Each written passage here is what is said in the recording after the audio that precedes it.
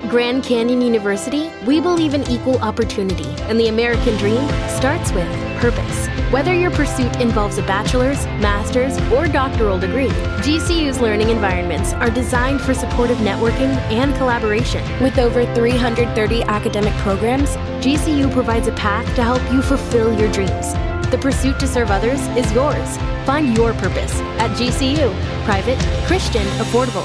Visit gcu.edu. Hi everyone, Sandman here.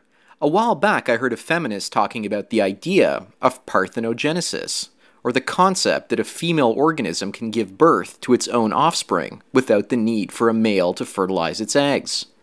And this feminist said that parthenogenesis could explain the Immaculate Conception of Jesus Christ.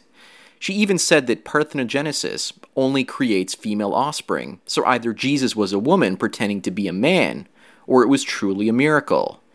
It's quite clear that she wanted to paint Christianity as a female invention, and at this time, I'm not going to bring up her identity.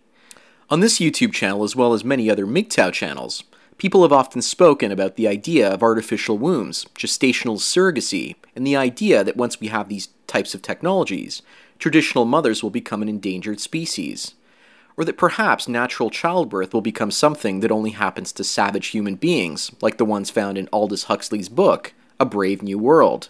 But I haven't run into anyone talking about parthenogenesis in the MGTOW movement, and it makes me wonder what would happen if women could fertilize their own eggs without men, and how would society change as a result of immaculate pregnancies? As far as I'm concerned, there is no way that Jesus could have been a woman. If Jesus was really a woman, then she was the worst woman imaginable. According to the Bible, Jesus flips over the money changer's table in the temple, and many women would basically want a cut of that money to buy some sandals or possibly a new purse. And if Jesus was a female, she probably wouldn't be trying to run the moneylenders out of town, and probably would be trying to work with them instead.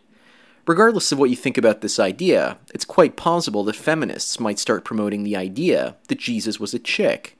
If the singer Conchita Wurst grew out her beard just a little bit longer, she could actually pass for a female version of Jesus.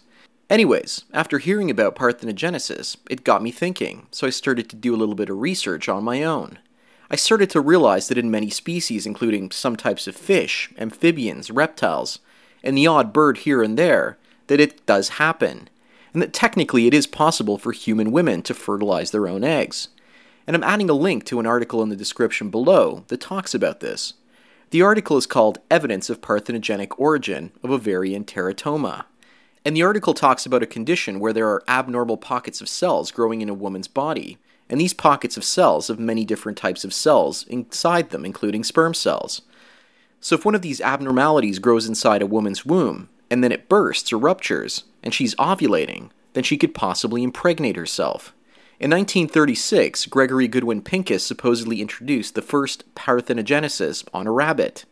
Since then, two scientists in 2004 in Tokyo were able to create a fatherless mouse.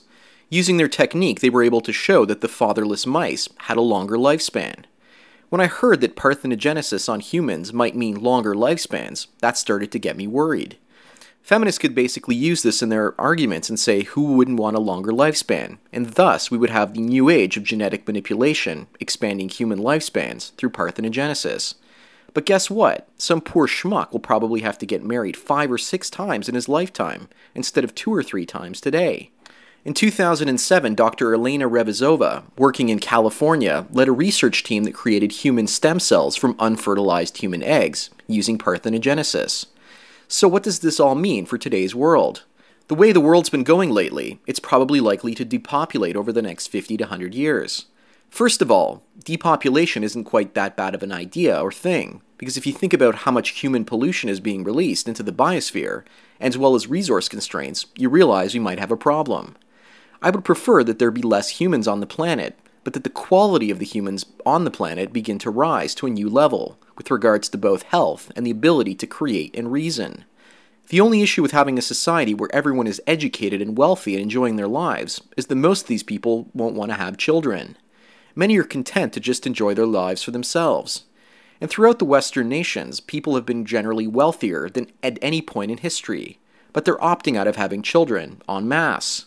In coming decades, as the demographic winter shows up, This is basically the point, where there will be less young people around to pay for the social programs and healthcare of old people.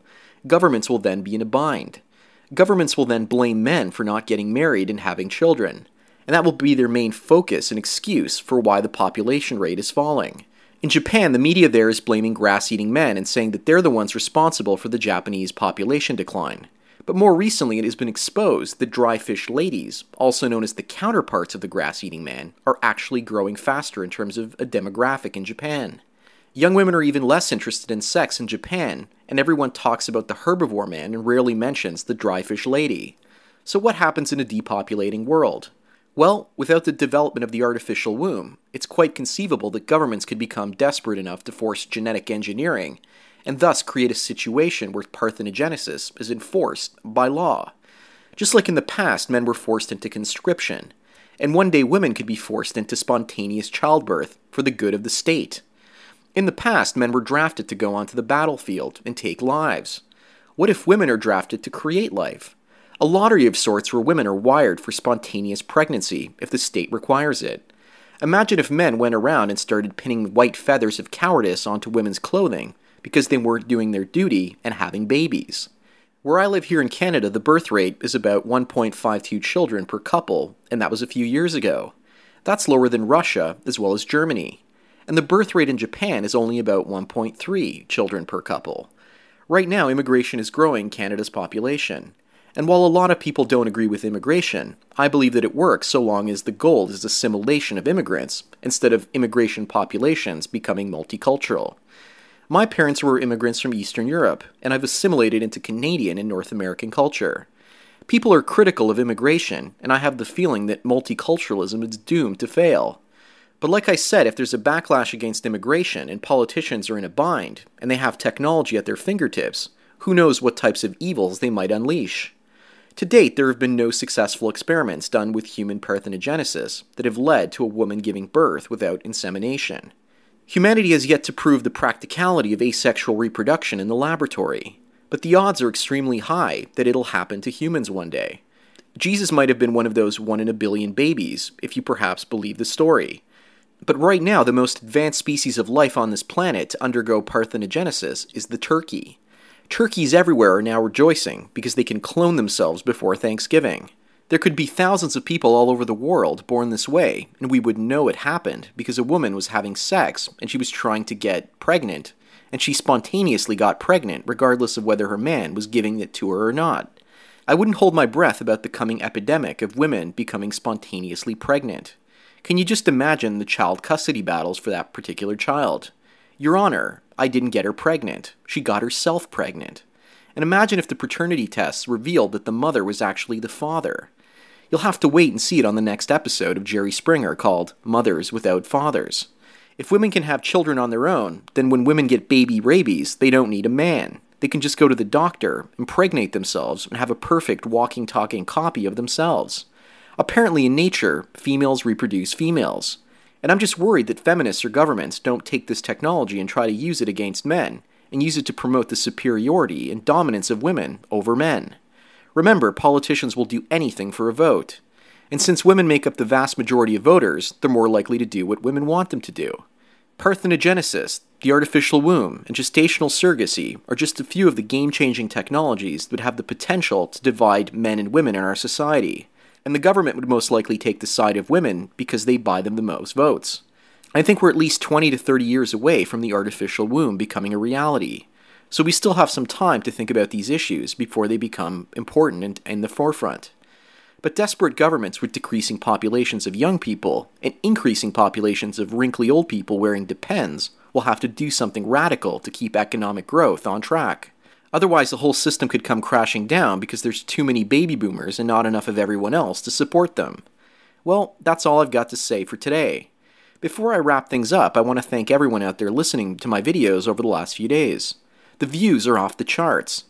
And the Emma Watson video has done extremely well, and I'm definitely going to be doing more videos that deal with mass media and social issues. I also found a great photo site called photopin.com. They have millions of pictures that you can use for your videos, so long as you provide a licensed link to those particular pictures.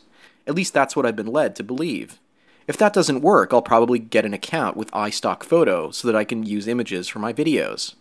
I figure I'd rather spend more time writing and thinking about content than taking pictures. Besides, I think I only have enough graffiti pictures left for my videos for about another month or two. What do you guys think? Do you want to see more pictures, or are you basically fine with stock photos related to the content that I'm talking about?